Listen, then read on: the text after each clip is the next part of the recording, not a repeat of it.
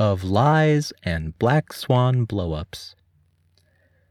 Judge Marcus Einfeld, age 70, Queen's Counsel since 1977, Australian Living Treasure 1997, United Nations Peace Award 2002, founding president of Australia's Human Rights and Equal Opportunities Commission, retired a few years back but routinely brought back to judge important cases,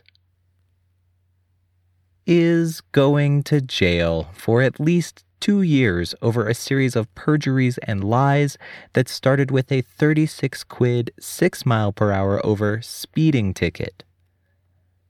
That whole suspiciously virtuous sounding theory about honest people not being good at lying and entangled traces being left somewhere and the entire thing blowing up in a black swan epic fail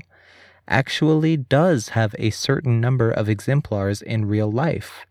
though obvious selective reporting is at work in our hearing about this one.